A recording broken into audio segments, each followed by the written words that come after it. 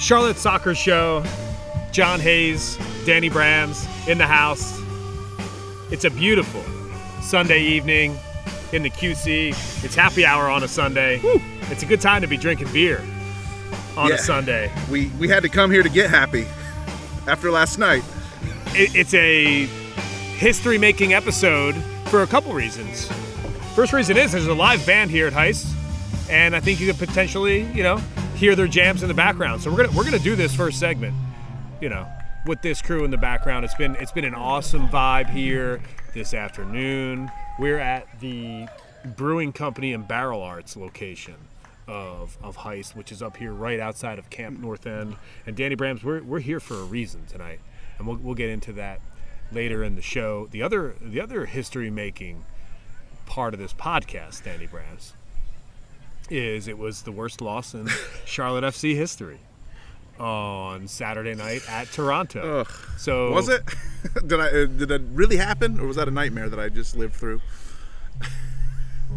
So we have to talk about it, Danny Brams, and what we did before the show. And first and foremost, what were you drinking today here at Heist? I got another hazy. I love my hazies, and I love my name, Daniel. And I look up on the board here at Heist Brewery and Barrel Arts, and I see a Donker Daniel Hazy IPA. I'm going to get it. So I ordered it. I'm drinking a Donker Dan's, and it's beautiful. For me, it's a Druid City Pilsner. And I just I know you're a Pilsner guy. I do. I like Pilsners. I certainly do. And it has a lot of taste. And I think a lot of people, when they think of Pilsner, think of not a lot of taste. Right. But this is a solid Pilsner. My mind goes to the Bud Light, Coors Light, Miller Light, Unholy Trinity, but maybe I should branch out a little more. Get off this hazy kick that I've been on lately. And for what it's worth, most things I do, Danny Brams, are calculated. And when I drink beer, I view Pilsner as a foundation. I like it. As a layer, as an introduction into my beer drinking afternoon or evening. So I'll definitely move on from a Pilsner. And I think you can go back and listen to episodes, and you'll see in the first segment I always have Pilsner, in the second segment I don't. I'll have something different, like a hazy IPA. So one thing I wanted to do on the show today, Danny Brams, is hopefully people here listening to the show enjoy the vibe today. It's something different. And I think after last night, we need anything different. Right. Well, you and I, in our non-sports lives, are avid concert goers. We love music. We've actually never had a chance to go to a concert together, which I'm sure we'll remedy that at some point soon. But we both love to go to live shows. It's a huge part of our lives. And our listeners know that you drove cross country and saw Widespread Panic at Red Rocks this season. Right, exactly. Which is awesome. Right. Shout out to Volak for that recommendation. He kind of talked. I was kind of on the fence if I was going to make that trip. He's like, "Oh, you got to go to Red Rocks." And I was like, "Yep, you're right." Paid off very well. Myself, I'm always going to shows. And for what it's worth, and I'm excited to put this on the podcast for the first time, is that the best venue in Charlotte is the Credit Union Amphitheater at the Music Factory. And I think it's an underrated venue, and I had a conversation this weekend. Someone was there for the first time and said, "Wow, that was an amazing venue. It's not what I expected." And so if you haven't been to a show there, make sure you get there in the summertime, the spring, the fall. Perfect time. It's an outside venue. It's a beautiful place to be. Such a cool little area of Charlotte, the Music Factory. I hope that that's part of the soul of Charlotte, I feel like, that whole neighborhood. I actually went to a Blue Furia watch party there one time for a Charlotte FC match, and great area. Check it out if you haven't. Of course, I'm John Hayes. He's Danny Brams. You can follow us on Twitter at John Hayes on Air, but I prefer if you'd follow at Danny Brams on Twitter, because that's where you really get the heat, especially on match night. You can also follow us, our show, For the Crown Baby, at For the Crown Baby on Twitter. And we'll have some new social platforms coming out soon, because there's something I have on my list of things to do, Danny Brams, when it comes to the Charlotte Soccer Show, and that is a YouTube page. I think it's time for us to have a YouTube page, and that's something that I want to launch here in the coming weeks, the coming months, for the Charlotte Soccer Show. And one thing that we love to do, especially on Twitter, and we'll also be able to do this on YouTube as well, is ask the fans what they think. And I think the reason why I wanted to start today's episode, Danny Brams, not with necessarily your takeaways from the match or my takeaways from the match. I just wanted to give the audience a sampling of the responses to our question. Maybe the most responded to question that we've had so far. It's funny how everybody loves to celebrate a winner, but the knives come out when things go bad, and people are talking for sure. I said drop your thoughts and or questions about last night's 4-0 loss versus Toronto. Was the worst loss in club history an outlier or a sign of things to come? Danny Brams, a lot of responses here. Did anything stick out specifically to you, and was there anything that you agreed with from our tremendous friends of the show who weighed in heavily, might I say, on the topic? I think the overall theme is that unfortunately it's not an outlier. It is the worst we've had, but most people that are clued in, that are in this fan base and that love the club but don't necessarily look at everything in the world through mint-colored glasses, people that are realistic about the fates of this thing that they love so much, they understand that for Charlotte to go and look bad and lose on the road is not an outlier, unfortunately. It's just not. We're a bad road team. We gave away a 2-0 lead on the road. We took 2.5 months to get our first road win. We couldn't beat Colorado despite a bunch of chances. We were so happy just to get a draw on the road there, you know. Lattanzio completely turtled against Columbus with 30 minutes left in the match that we could have won on the road. We're just a bad road team. It just is what it is. I hate to say it, but it's true. And most fans seem to recognize that, which I guess that's good. I'll read Russell Bowman's response. He says hard to know, and I think that's an appropriate answer. We don't know, but it's certainly okay to have an opinion. Performances actually seem more volatile under Lattanzio. Can't believe we haven't scored anyone in the summer transfer window, and teams are getting stronger all around us. Yeah. That's a good comment. It's true. I mean, case in point, Toronto. I mean, this is a cellar-dwelling team that the reason this hurt so bad, I think, was because I'll cop to some extreme overconfidence on my part individually going into this match. I thought this would be an easy win. I don't rate Toronto whatsoever. I think they're a crummy club that's having a bad season. And I just thought we were going to go up there and get 3 points. I was like, this is easy 3 points for us. We got to count these 3 points in the bag. Cellar dweller team, and in terms of the table, it doesn't matter that we're on the road. This is an easy win. And so I got over my skis on my own social, on the show account social. I was tweeting irresponsibly. I was putting things out there like the ghost of Michael Bradley, and like, oh, Toronto's going to break their new toys on the first time they played with them and stuff like that. And karma is a bitch, and karma treated me like the little bitch that I can be sometimes, because it was a smackdown, it was a beatdown, and it was the new toys that made us look so bad. It was Insigne, it was Bernadeschi that were out there just like completely transforming Toronto, and it just underlines and underscores the teams around us are getting better. Like Bowman says, to stand pat in this transfer window, which I think, I predict we make no new signings for 2 weeks. I'd love to be proven wrong on that, but just everything Zoran said and the action in the market right now, I don't think we're going to end up with the summer signing. I think there's 2 weeks left in the window, and that as far as, Bank of America Stadium front office is concerned, the window might as well already be closed, because I don't see these guys going to get a move.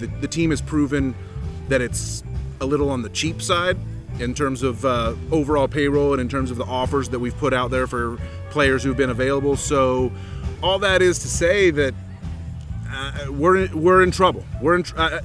I know people don't want to hear that, but I don't give a damn. We're in trouble. It goes even beyond the games in hand on the table at this point. We're just sliding down the table regardless of the games played situation, and it just gets to we just got embarrassed by a team that had been in last place because they brought in 3 new really high quality players, and we're bringing in nobody. And I just want to say that I'm not followed MLS for 20 years, but I have followed it for 5 years, and I know a little bit about how an MLS season goes, and I know it's a long grinder of a marathon type of season, and the teams that don't bring in reinforcements in the summer are the teams that fade out of the playoff race. I know that 100%, and I see it happening to Charlotte, and I'm not happy. Mike Umberger, he tweets in, and by the way, in his profile it says he's a member of the Mech Reserves and the Independents. The original supporters group in Charlotte. Let's go Mech Reserves. Last night, the Independents with a nice W. Oh, I don't know if this is like a bonus episode to just talk about my feelings of the Independents. We have too much other important stuff to talk about, but it really did make me feel a lot better after that really horrible FC performance last night. I was planning to watch like the late night MLS games. I was like, okay, I want to see how everything goes in the West after our match. Our match was so bad that I was like, no, I need to heal right now. I need some healing. I need to go check in with Charlotte Independence, the first club that I ever followed when I first moved to Charlotte. And it was great to see them with some FC boys get a win out in Tucson. Chris Hager looked amazing. But yeah, whatever. Again, whole side episode. Yeah, but I wanted to give that shout out to the Independents after a nice win and Haggard making an impact. He says, Mike does, bad loss. Not an outlier, really. FC are consistently bad on the road. I feel like the other team always plays with more focus and energy. Why can't we match that? That's the big question for sure. I would put it to, it's tough to focus when things are changing a lot, and for all his sort of, calm demeanor on the outside that he's helped with, Lattanzio tends to be a little bit of a wild man with his team selections. If you look now over the sample that we've built, yesterday 3 new guys were playing in positions that they'd never played before all season. Technically not true because Fuchs knows center back, but Walks is out at right back, Josviak's at center mid, and Fuchs is playing center back for the first time in a few months, let's say at least. So, do you need to change 3 guys positionally when you go up on the road to play a team? I'm not sure if that's the right move, but it's just it's not good. It kind of speaks to what the earlier comment we talked about, how results are somehow more volatile under Lattanzio, even though he's a less volatile personality. It's an interesting comment, and it's true. And I also think it's important to think of it this way. When clubs come into the Keep and Charlotte FC has a home match, it's tough for other clubs to match our energy as well.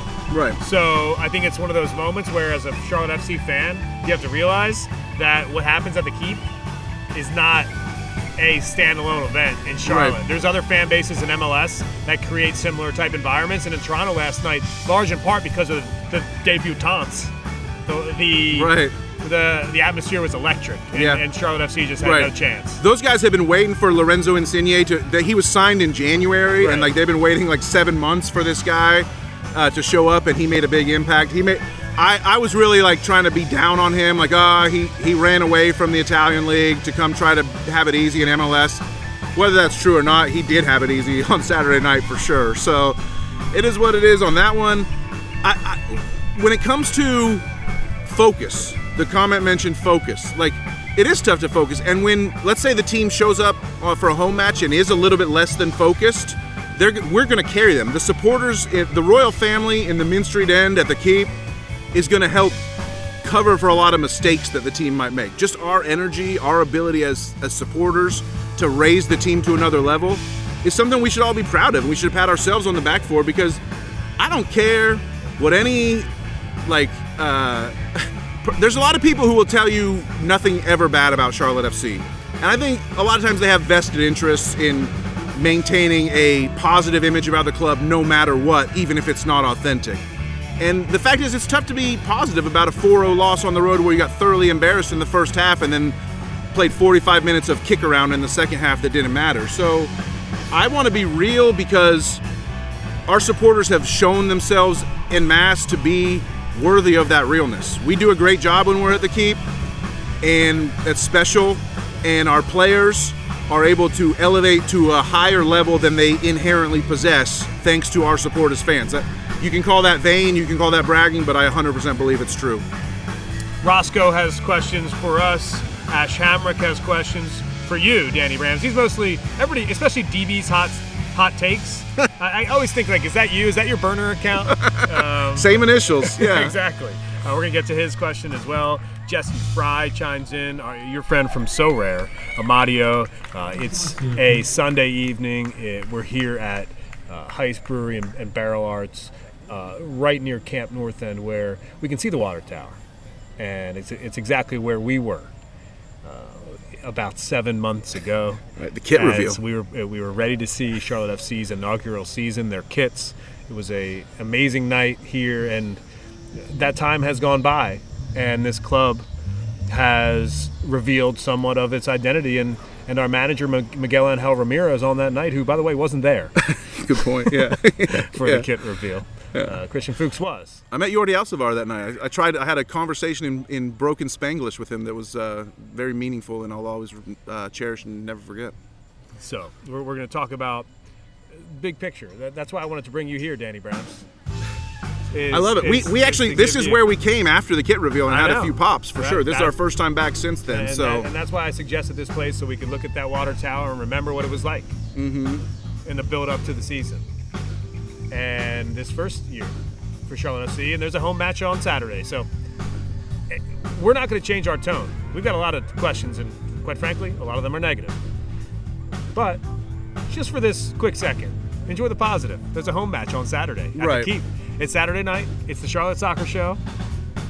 And we're going to enjoy a little bit of music. We're going to enjoy a little bit of tunes here at Heist. It's a good vibe. A marketplace as well. I'm kind of. Can I just say that I'm feeling a lot of healing going on right now in the recording of this episode. This musical vibe. There's parents out here playing on the grass, running around barefoot with their kids. There's little booths where people are selling handmade crafts. We're drinking good beer, and it just kind of reminds me that life in Charlotte is beautiful and great almost every single day, even when FC has us down. And as a little teaser, we will get positive because I feel very excited about this upcoming home match. Besides all the recent results, we do need to get a little bit more into what happened, I think. But there's some positive around the corner. It's okay. You can take two different viewpoints, Danny Brams. He's taking the micro. I'm taking the macro. It's the Charlotte Soccer Show. We'll be back right after this.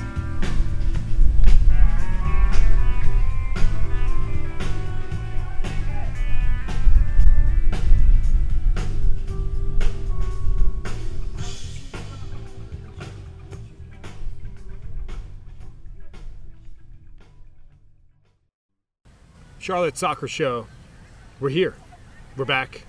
And we're in between sets. So it was good timing for us to go get a beer and come back out here and talk more Charlotte soccer with you on the show. Follow us on Twitter at @ForTheCrownBaby. We're going to answer a lot of your questions, and we're going to share some thoughts as well that we had this morning when we saw a team executive tweet something. The president of Charlotte FC tweet this morning, Joe LeBlue, his reaction to Saturday night's loss, Danny Brams. Yeah, and Joe says, last night was bad. Everyone was frustrated. In a season of 34 matches, the unfortunate reality is that was probably going to happen along the way, inaugural season or not. We'll stay together, refocus, remain confident, work hard, and bounce back, ! #ForTheCrown. So, Joe, I disagree with the sentiment there. I think you need to call things out for what they are, and I think I would have much preferred to see a message coming from the team executives that last night was completely unacceptable. I'm pretty sure that's the message that was being passed around behind closed doors. I'm fairly certain of that. I don't think they were coming with this kumbaya BS to the players in the locker room that were down and out after flying to Canada and losing 4-0. The captain, Christian Fuchs, is well aware of the embarrassment that the first half was. I believe Fuchs' quote was absolute crap, and thank God for that. So whatever, I feel like I've gone back and forth on Fuchs, but he's my team dad, he's my captain, and I'm going to follow his lead in a lot of things, and this is one where I'm definitely following his lead, and the team executives need to do the same thing as far as I'm concerned, and also go sign 4 players, please, right away that are good. No, 1 would be nice. I mean, there's players out there. I mean, this idea that we got to get the perfect signing. We got to make sure that they're the right fit for this year and years to come, and we don't want to blow our money and end up with another mistake like TT Ortiz. Well, TT's alone, and he's only making $300K this year, and that's a very easy to get rid of type of thing. Bringing TT in is not what hurt our team. Franco was on loan too. Yeah, I mean, I've heard people say the reason we're behind in signing players is because MAR wasted 2 of the international spots on his pet projects that had no chance of working out. Those were extremely low-risk moves that meant nothing and should not be preventing us from bringing in quality players. And by the way, they served their purpose, which was to have a sense of how MAR wants to play right from game 1. for a squad that wasn't even completely put together 3 weeks before the first match. Like, MAR didn't know he was going to get fired, and none of us did. So, I mean, you can't blame them for trying to bring in players that the manager wants. That's only natural. My take on that is that the reaction to the first half embarrassment against Toronto, which, 4 goals and a half is absurd, right? At the professional level, you can talk about how, in the second half the team improved. I got to push back on that though too. The second half meant nothing when you're down 4-0. Okay, like it was a kick around. Toronto just parked the bus and just let us come at them and then kicked the ball out of bounds for 45 minutes and then waited until we got a red card and the game was over. Like, don't give me that we bounced back in the second half crap. So, it's pretty clear where we stand, and I think it's a loser's mentality to consider last night's defeat as something that was bound to happen. And something that was inevitable, and something that fans should have expected. No, right, I didn't expect that. That's happened to maybe 3 or 4 other times in MLS this year. An absolute thrashing blowout. There's absolutely no reason to say that we should have expected that to happen at some point this year. Then you know who that happens to? Bad clubs. It's fair, and you can't let a result like that seep into your club's culture, right? As it is expected. The expectation, a positive culture is the expectation of winning every match.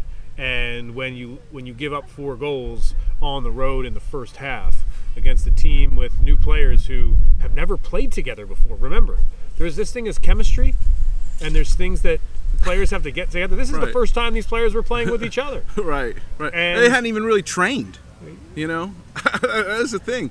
Bernadeschi was fresh off the damn plane. Insigne just got there a week ago, And meanwhile, Charlotte FC has Anton Walks playing at right back. Right.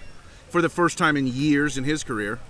And Kamil Józwiak playing a creative midfield role, who is someone that has been, totally Jekyll and Hyde all season. Has he put himself in decent positions? Yes. There's been many times where Kamil Józwiak is part of a potential goal-scoring opportunity. Do you know how many goals have happened from those? Yeah, he's usually the one that short-circuits that opportunity is the problem. And all of a sudden, he's the guy that can fill T.T. Ortiz's shoes. Right. He's the guy that can play a new position for the first time and somehow be a number 10 in MLS. Right. I feel like I'm living in a world where a 7.2 beer has maybe gotten to my head. That's right. We forgot to mention that we have switched up for segment 2. We got so into it right away with the comments there that, we're drinking a little flavor in your ear. New England IPA. We walked in for our second beers today and said, hey, what's the highest ABV on the board? Let's go there. And turned out to be the flavor in your ear, New England IPA for both of us. A little shout out to Craig Mack, 90s rap luminary with the flavor in your ear. And if you're too young to remember that, well, God bless you. I envy you. I wish I was that young again. I wasn't planning on having a beer like this, but when you said the name was Flavor in Your Ear, and I realized that's exactly what this podcast is. Mm-hmm. A flavor in your ear to Charlotte FC fans. And sometimes you like the taste. Other times it might be a little sour. It might be a little bitter. It might be a little salty. And today I think you're going to get all those emotions. But as long as it's strong, then you're going to appreciate it, hopefully. Absolutely right. So, you wanted to get into the nitty-gritty of the match. You wanted to get into your reaction as far as a player perspective. Typically what we do after matches is we say, who was the best player of the match? Mm-hmm. We talk about who went the full 90. We talk about the tactics. And I think after this one, I want to move on quickly. So I'm not going to sit here for the next 30 minutes and talk about the tactics in this match and who played well and who didn't. When you lose 4-0 because of 4 goals in the first half, everybody shoulders that loss. Right.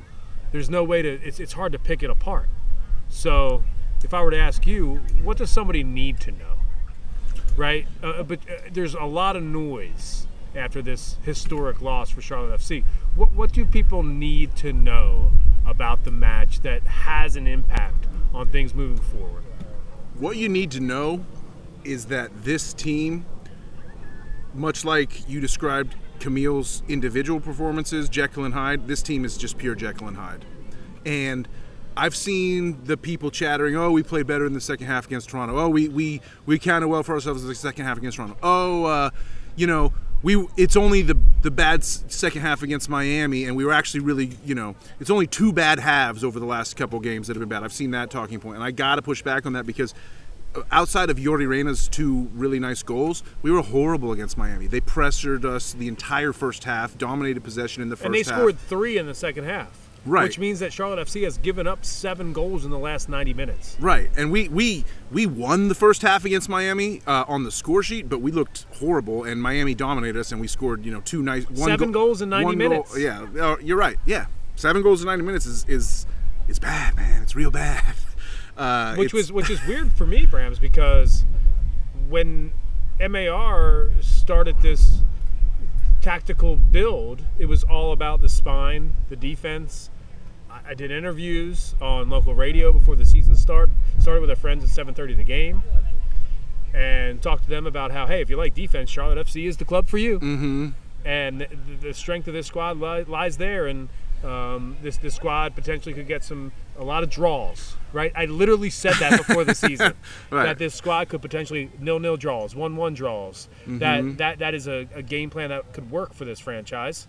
And Charlotte FC can't fucking draw to save their life. I think we have the most losses in the league and among the fewest draws. If you looked at it, like people hate draws in soccer, but actually draws can move you up the table if you especially on the road. You don't when even you turn have to win losses on the road. Yeah, turning losses into draws is the key, really, to getting success in your franchise, because you're especially on the road. Yes. I think, but that's the other thing people need to know. When you ask me what people need to know, we're in kind of a dangerous spot of losing our most impressive signature characteristic, which I shouted out on the last episode when we were at Lenny Boy and we were all feeling so good about that Chelsea exhibition of like, hey, this team doesn't let other teams do what they want to do. I explicitly said it that way, and I believed it at the time, and I still want to believe it. But the fact is, Toronto just got to do whatever they wanted, which was pathetic, and like it was just so against the grain of what we've done. Like I thought there was no chance we could lose. I'll admit, my hubris was off the charts on that one. But like knowing that if not there the was first time, by the way. If there was a way, well, hey,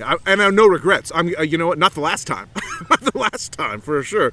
But if there was a way that we were going to lose, I would have thought it would be like a fluky goal or some bad luck or penalties or something like that.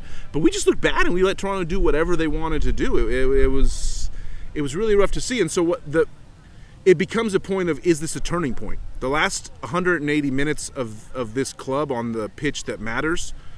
We can talk about Chelsea or not later, which I have my thought on that. Just I actually don't want to talk about it that much later, but so let me just get in that this is something Now's your time. Yeah, this is something I sent to you, which is that basically we were kind of like a college student that had a big final coming up, and instead of studying for the final, which was Toronto with all their new superstars, we decided to go out to happy hour the night before the final and have a grand old time and play Chelsea and win against Chelsea and make some special memories that are definitely enhancing our lives and making our psyche and our psychological makeup feel better, but they're not really helping us get anywhere. And we showed up for the final the next day and we were completely hungover and flunked our asses off, essentially. And so your GPA suffered because exactly. But your street cred on Wednesday. Yeah, memories are great. Yeah, it was good. And I'm not there might not be anything wrong with that, to be perfectly honest. I hold no grudges against anyone who is going to remember that being in the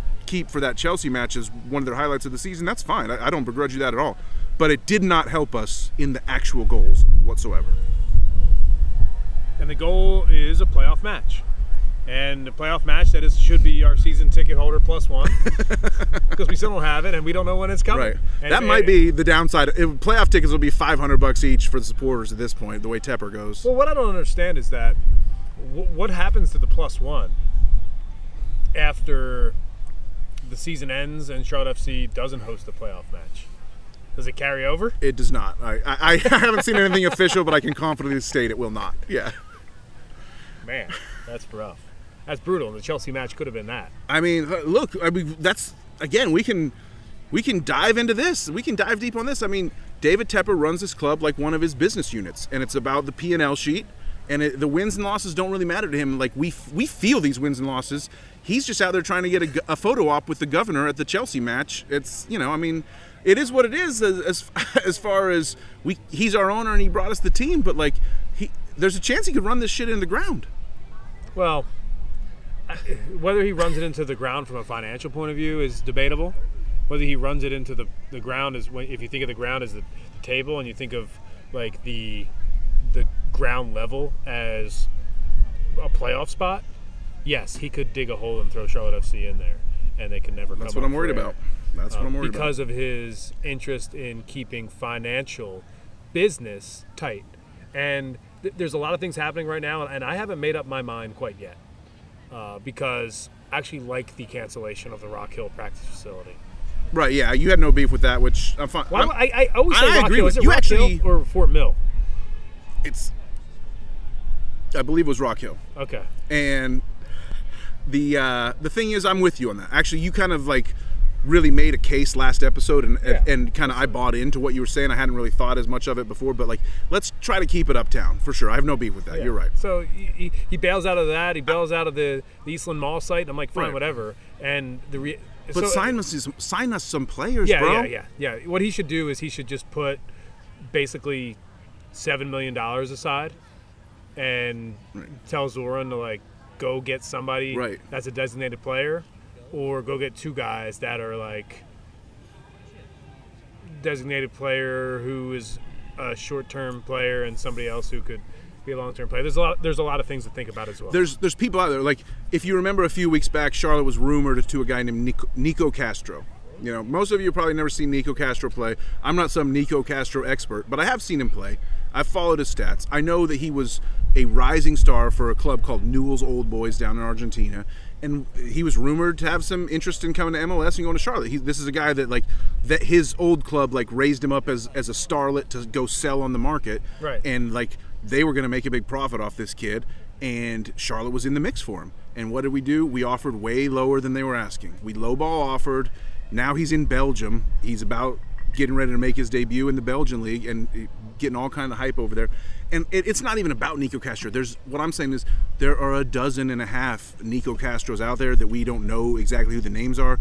I trust our scouts. I know our scouts are out there getting. And I can't even put it on Zoran. You know, I think if Zoran had his way, he would be signing the players. It's not really on him. It's about who's controlling the purse strings at this point. Because we're making lowball offers and seeing people that we want go somewhere else. And who's on board and who's a yes man. Because there's somebody that you don't hear out in the public space right now asking to improve his squad, and that is interim manager Christian Lattanzio. Yeah. Whether he's putting pressure on the front office to sign players or not, I don't know for sure, but it seems like he might be asking for a central creative midfielder, and that's what the club has focused on. And they could sign a right back, a center defensive midfielder, a new goalkeeper, and none of it would matter unless there's a veteran creative presence in the midfield that can boss a game in a way that Brant Bronico does.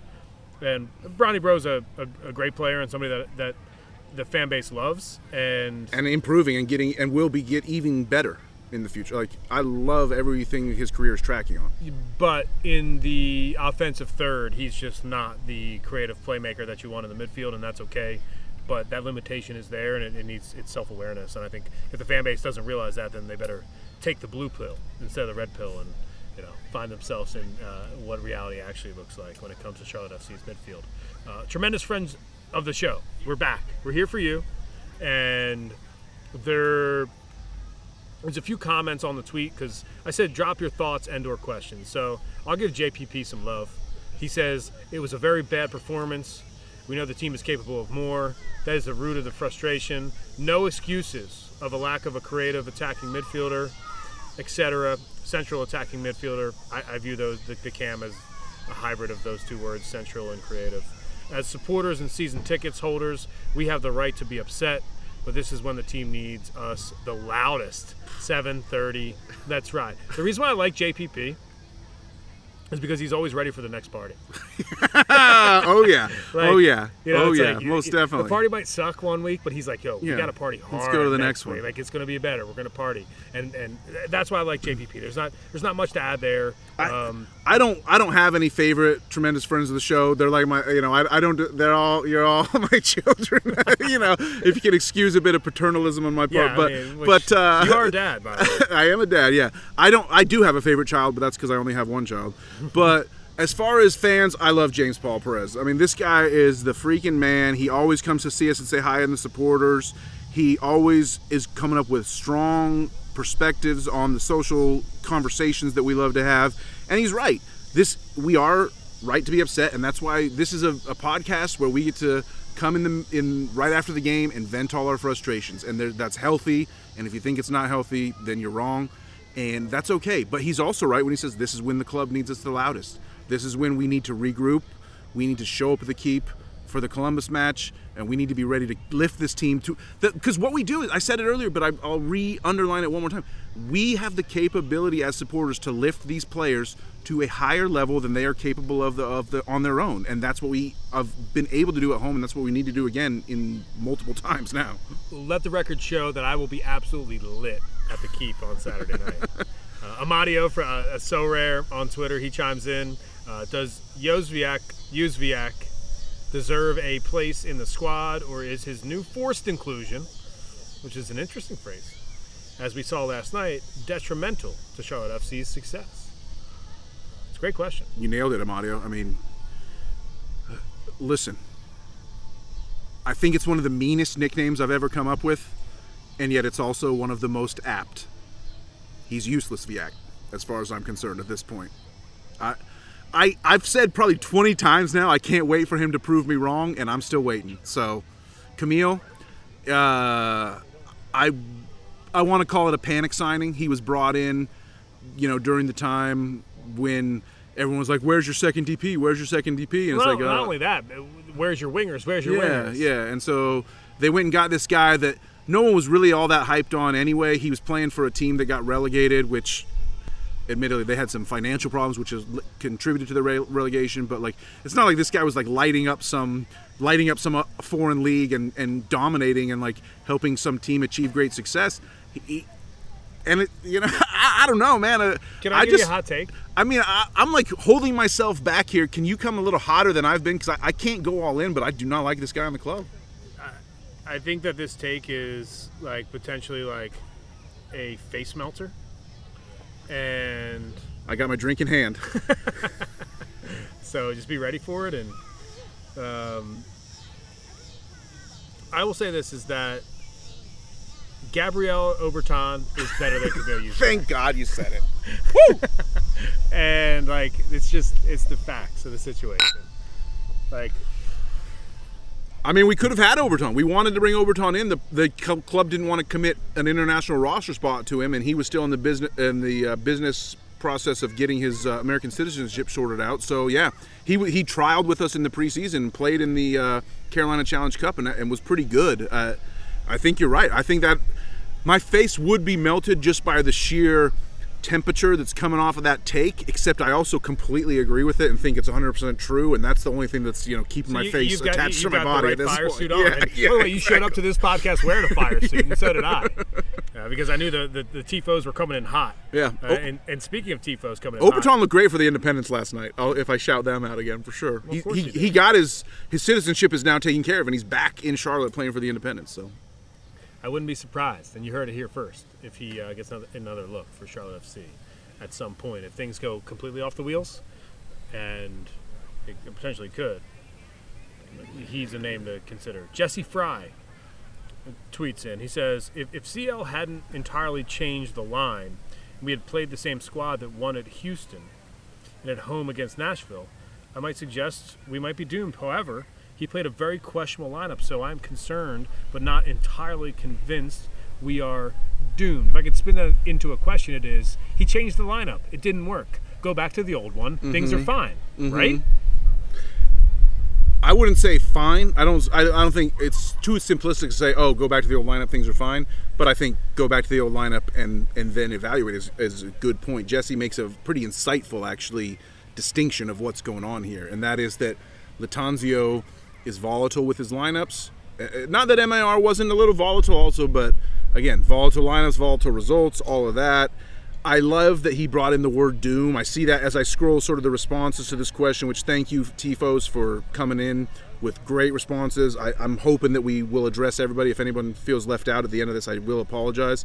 But I love what Jesse's saying, because I'm seeing this word doom as I scroll. Is it doom and gloom? Are we doomed? Da, da, da. We're not doomed. We have a giant hill to climb. We are a underdog to make the playoffs, but we're not doomed.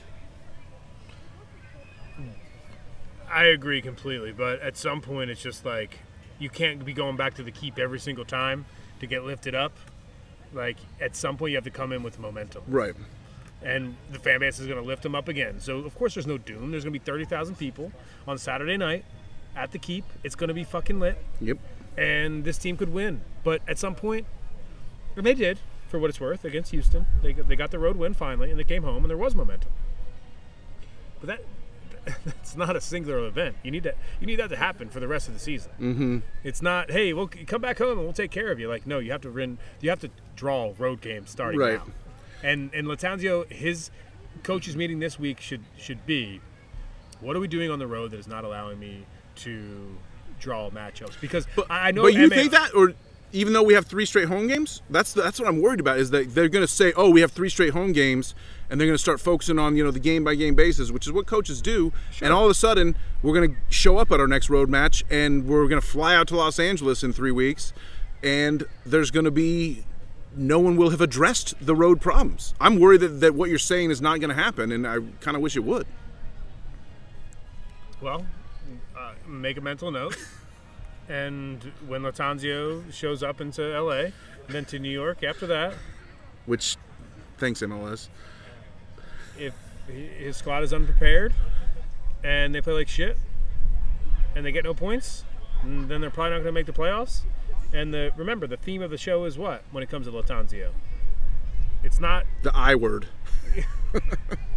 Well, sure, he's the interim manager, but what I'm trying to say is, like, I don't feel like I need to have like this philosophical conversation about whether Lattanzio is the right man for the job, because it's just one or the other.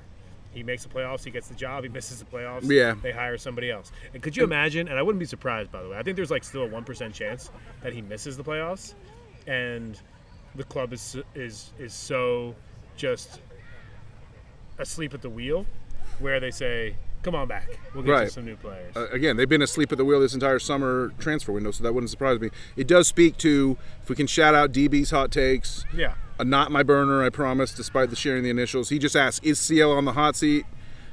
There's really no hot seat for an interim manager. You're just like, right. It's like you can't really be on the hot seat. It's the lukewarm seat because he doesn't have the job yet. Right, he's interim. It's like so his hot seat can only get so hot. So if he wants to be the manager next season, he needs to have the job. So technically, yes, I think that his seat is hot, Brams. I understand what you're saying. Mm-hmm. Like, that the seat can't get hot, but like the seat was already hot when he sat down. It's uncomfortable, for sure. yeah, for sure. It's gotten a little hotter. Are certain players on the hot seat for their future? We kind of got into that with USV. Is anybody else jumps out at you? I would say that Christian Fuchs, his future as an on-field guy who is like a player that can play a couple different positions and be the face of the franchise for the next 3 years is questionable. He's having a hard time getting through the first year. And the red card was unnecessary. And right. You don't love to see that from your captain to get a straight red. And he's somebody that you put him at left back, you put him at center back. It's like, hey man, do you want to play center back for the next 3 years and finish off your career, or do you want to just like keep this notion that you can play both positions? So I think Christian Fuchs is somebody. I think Joseph Mora is somebody as well that, and we've known about Joseph Mora from the very beginning. It's fun. It's Jogging Joe. One of my friends sent me a message saying, "Oh man, Jogging Joe is back," and I was like, "He never left. Are you kidding me? He's not back." So, I mean, Joe is somebody as well, and I think when it comes to McNeil in the midfield, too young to make a call. He could be around for a while. I think Bender's in the same position, can be around McNeil, for one of a the while. best success stories of the year in terms of being an undrafted guy. I'm not there yet because it's only been like 5 matches since he's been involved. And a lot of times you can come out hot, but it's like the consistency and like the sustainability that takes you to that next level. And he's not like at that match minute number yet that makes me think like he can be an undroppable in the midfield. We're talking about, oh, we need a central attacking midfield player to sign. It's like, well, why? Because the people in the central midfield aren't good enough to do it. Because we're starting undrafted free agents. Good point. Yeah. Let me ask you this. Well, as we're talking about József and Fuchs, here's a question from TFOS Jonathan Pata, at Patabread, great handle on Twitter. He says, we're likely missing Hughes next game. He took a bad ankle injury, which we haven't even got into that. I don't want to. It should have been a penalty. Fuchs' red card should have come in a phase of play that was taken out, but that's as literally as much as I want to say about the bad refereeing. But Hughes is probably going to be out with that ankle injury. Did not look like he's going to be ready for the weekend. Fuchs is obviously out with the red card. He's going to be suspended 1 to 2 games. Straight red usually gets 2 in MLS. I don't think his conduct would warrant an extra 3 game, which sometimes happens. Usually you have to punch a ref to get the 3rd game, but if you punch a ref, you should be suspended for the season. Well, touch a ref. You know, Lucho Acosta for Cincinnati recently got a 3 game because he bumped a ref on an issue. So, but yeah, if you punch a ref, you'll probably be out the season. Regardless, Jonathan Patabread asks, how does the József and Fuchs being out affect our chances against Columbus? I'm going to say not really that much. József does nothing, and Fuchs is replaceable. He's as much as I appreciate him being the captain, I think he's a tone setter. His impact is really more in attitude than on the pitch, right? Agreed. And if Fuchs is somebody that feels comfortable on the bench and still has a leadership voice, you know what I think about? Roy Kent. Yes, he's here. He's there. He's every fucking where, Roy Kent. Like that's what I think about when I think about Fuchs. Like that's who he is to this squad. Mm-hmm. He's at the end of his career. Mm-hmm. He's taking care of his body as best he can, mm-hmm. and he has the experience. He's a strong leadership presence. We think that the only difference is and he tells it like it is. Yeah, much like Roy Kent, you know. Exactly. Yeah. Yeah. So I mean, like that's good. That's okay. I think mm-hmm. I think there's room for that at this club. Right. And that's who Fuchs is. Don't ever question. I mean, we criticize. We are honest. We point out things that we think should be improved, but don't ever question my love for Christian Fuchs on this club. I mean, we are a better club with him than without him, 100%. Absolutely. But that doesn't necessarily mean that we'll be a worse club without him on the pitch Saturday against Columbus. I do think that he will not be the make or break factor of whether we beat Columbus. On the last episode, I talked about Anton Walkes and his importance to this club. He rated a 5.8 at that right back position on SofaScore. Yeah, halftime substitution, just brutal. Yeah, but that was a mistake, and it wasn't his mistake. It was the coaching mistake. Yeah, it's like 100%. It's the wrong position. Yep. So like if Fuchs isn't at center back, Anton Walkes should be at center back as well. And I think that's a change. And as far as the veteran players in the squad in general, I think Reyna has been an unbelievable addition to the squad, but he's doesn't offer you anything except for creativity, and you have to counter that in the back. Reyna's been a revelation. I always am never afraid to admit when I'm wrong. I didn't really love the Reyna addition to this club when it happened, and he has opened my eyes. He's been great. I actually really do believe what Christian Lattanzio said about a week ago, in that Jordi Reyna can grow into one of the most important players in the league in MLS. I believe that he has that capability in him, and that's a huge 180 from where I was at the start of the year. So I'm not afraid to admit when I've been proven wrong. We've got time for maybe 2 more. All right, I got 2 good ones. Great. First, I want to hit up our boy 5 and 2. The 5 and 2 project. The team has some amazing photographers and social media people working on under the club's banner, and they do great work, and Brittany Alvarado, Taylor Banner, your whole team dominates. We're currently using one of Taylor's pictures as our header for the show account because it was so good, of Brian Romero. But outside of the official media team, we've got the 5 and 2 project. And the 5 and 2 project is just an independent dude who loves shooting soccer, and he goes and takes videos and photos of himself. I'd call him a independent journalist as much as we are. He's just a photojournalist. Right, exactly. And he does a great job, and he takes some amazing photos as well. We'll probably use one of his photos as a header at some point soon. But he asked a great question, and we could probably take a million years on this, but let's try to rapid fire it. How many players does CLTFC have who would you rate in the top half of their position for MLS? Or if it's easier, how many would start on a majority of other MLS teams that are currently our starters? I saw this question earlier, so I'm prepared for it. Hit me. And my answer is Guzman Carujo in the back, which I think, he would agree with, and a lot of people would agree with as well. Which, just as a competing voice to that, we do have one TFOS who, Stillness Speed, who we love and is a really good soccer mind, I feel, hates Guzman Carujo for whatever reason. Just, But I think he's got about 95% approval rating in the fan base. He's been a victim of bad luck, and there was a bad luck moment on Saturday night as well. Agreed. And that doesn't mean he's a bad player. I just think that, in some cases, his big leg.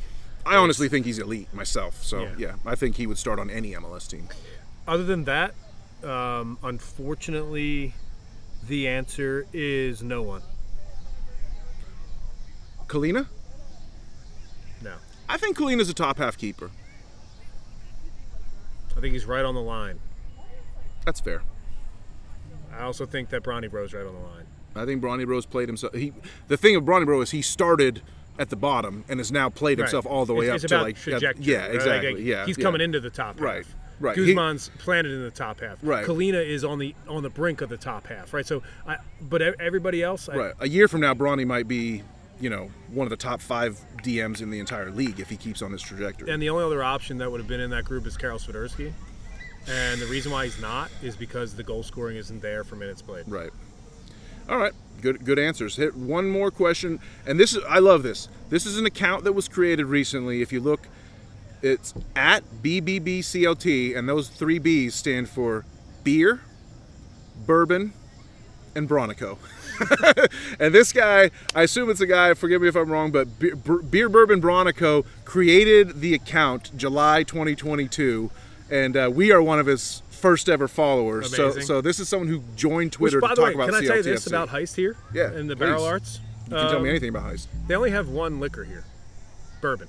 It's the only one you need. I love rum, and if I go to the islands, or I'm drinking rum, but around town, I only drink bourbon. I actually went a little heavy on the bourbon during the second half of the Toronto match as I watched. I logged off of Twitter at that point, deleted 16 tweets, and poured a glass of bourbon. My bottle of choice yesterday was Four Roses. Not the best, but not the worst. I love Four Roses. You've heard me talk about Four Roses before. I'm a huge Four Roses guy. But here's the question from Beer Bourbon Bronico, and we love you, and welcome to Twitter. Is CL failing? So here's the deal. No hustle, no retaliation for hard fouls. Is CL failing to motivate this squad? So that's what I want to ask you about. Do you think we need to be a little meaner on the pitch? Do you think we need to retaliate for fouls and things like that? Because we got pretty abused by Toronto, and they were taking headshots. A bunch of our guys took shots to the head, elbows to the head. Bronico took a shot to the nose. He was bleeding from the nose, slowed the game down for 4 or 5 minutes. I mean, Toronto played a little dirty. I'm not gonna sugarcoat that. They beat us so bad it doesn't matter, but we're lacking a little bit of an edge, according to Beer Bourbon Bronico. What do you think? I agree, and I think it's a reflection of the change of manager. I think Miguel Angel Ramirez was somebody that was emotional, that was ready to maybe let the best of his emotions overcome him. And Christian Lattanzio is a steadying presence who doesn't necessarily promote that type of behavior on the pitch. He's a calming presence in the box. And I think the club a lot of times, which by the way, we're back, baby. The rock and roll is back. Hell yeah. A perfect way to sign us off here at Heist. And just to finish that thought, I think MAR was an emotional coach, and I think Christian Lattanzio is tactical is the word that comes to mind, but a regimented coach. I think, and the squad is reflecting that difference. I mean, Lattanzio is a lot older than MAR, and he's been around a lot longer, and that just has a natural way of kind of dulling your edges and bringing everything towards the middle. So it doesn't surprise me that Lattanzio is a little more low-key. I think it's up to guys like Bronny. I could see, I don't want to read Bronico's mind, but I could see in his eyes when he took that elbow to the nose and was sitting there bleeding on the pitch, he was pissed. And I expect to see our guys come out pissed. I'll be pissed if our guys aren't pissed, for sure. And we need to come out and be mean against Columbus. We're running out of time to get into a full match preview here, but Columbus presents a big challenge because they have 2 really good new players. One is a new signing and one is a guy who was injured that we didn't face when we went to play in Columbus, and Lattanzio completely bottled it and turtled and kind of cost us a few points by being a wimp. we're a bigger challenge even when they come to the keep as far as who's on the pitch. Got to get mean. It's a great way to think about it, and the club was that way. Danny Brams, do you remember how emotional the loss was at Atlanta? How gritty it was? How the players were just fighting for every inch on the pitch? Yep. I'll never forget it. Do you remember what it was like in the U.S. Open Cup against Red Bulls? How nasty that game was? Right, and we were given as good as we got in that one. Against Toronto, we were just taking. And the sad thing is that Open Cup loss against New York is part of the reason why MAR is no longer the manager here at Charlotte FC. And instead, hey, at least the players have this, Danny Brams. They've got a coach that'll speak to them after the match. Yeah, I know that was a big issue with the previous regime, is the lack of post-game pep talks. You tell me if pep talks would have made you feel any better after this one. I personally would have been upset at anyone who tried to have a conversation with me if I was one of the players after that 4-0 loss to Toronto. So, you know, we'll have to create a Patreon and sign up some Patreon subscribers to really give our full thoughts on MAR. We don't need a Patreon, bro. You can find the show. You can find the show on Apple Podcasts. And what that means is we can create content for people that is subscriber only, where they join on Apple Podcasts, and that's where we want you to listen to the show. Well, it's not where we want you to listen to the show. I think it's the best podcast platform that there is. So if you're listening on Apple Podcasts, give us a rating. Please. Give us a review. It's so fun, and one thing I love to do is read some of these reviews before we get out of here. And we got one recently that I think is pretty indicatory of what we try to do on the show. What we try to do on the show is have fun, have a good time, enjoy us. On July 6th, it's from our boy DB's Hot Takes, and that's why I wanted to read this. I discovered this pod a month or so before CLTFC began their season. I've followed soccer all my life, but wasn't sure exactly where to find news on this team as they were a new club. This podcast was it for me, and I've enjoyed listening to them ever since. I'm an active follower on Twitter and hope y'all will continue to keep up the hard work and keep spreading the brand. Shout out to you, DB's Hot Takes, which I'm still not 100% certain that that's not Danny Brams's account. It's not. Here's how you know it's not. It's DB's Hot Takes is the name of the account, but then the actual @ handle is Liverpool CLTFC, and I'm an Arsenal fan. I respect Liverpool, but I would never put them in my handle name. So that's how you know that's not me. We appreciate that, DB. We appreciate all of your feedback on the show. Please leave us a review, leave us a rating, share the show with another Charlotte FC supporter. We're going to be here for the rest of the season, and we're not going anywhere. That's the thing. Like, coming like, oh, well, if the positivity around the club dies, then all the fans will go away. No, we're going nowhere. Win, lose, or draw. We're here to stay. Charlotte Soccer Show, John Hayes, Danny Brams. Follow the show on Twitter @ForTheCrownBaby. YouTube page coming. I promise you that. And it's going to be fun. It's going to be a fun project. And we can't wait to talk to our next guests on the show. We have a lot of people in mind. Come and bring to you, get their unique perspective on Charlotte FC. You're going to enjoy those episodes coming up. But as always, for the crown, baby.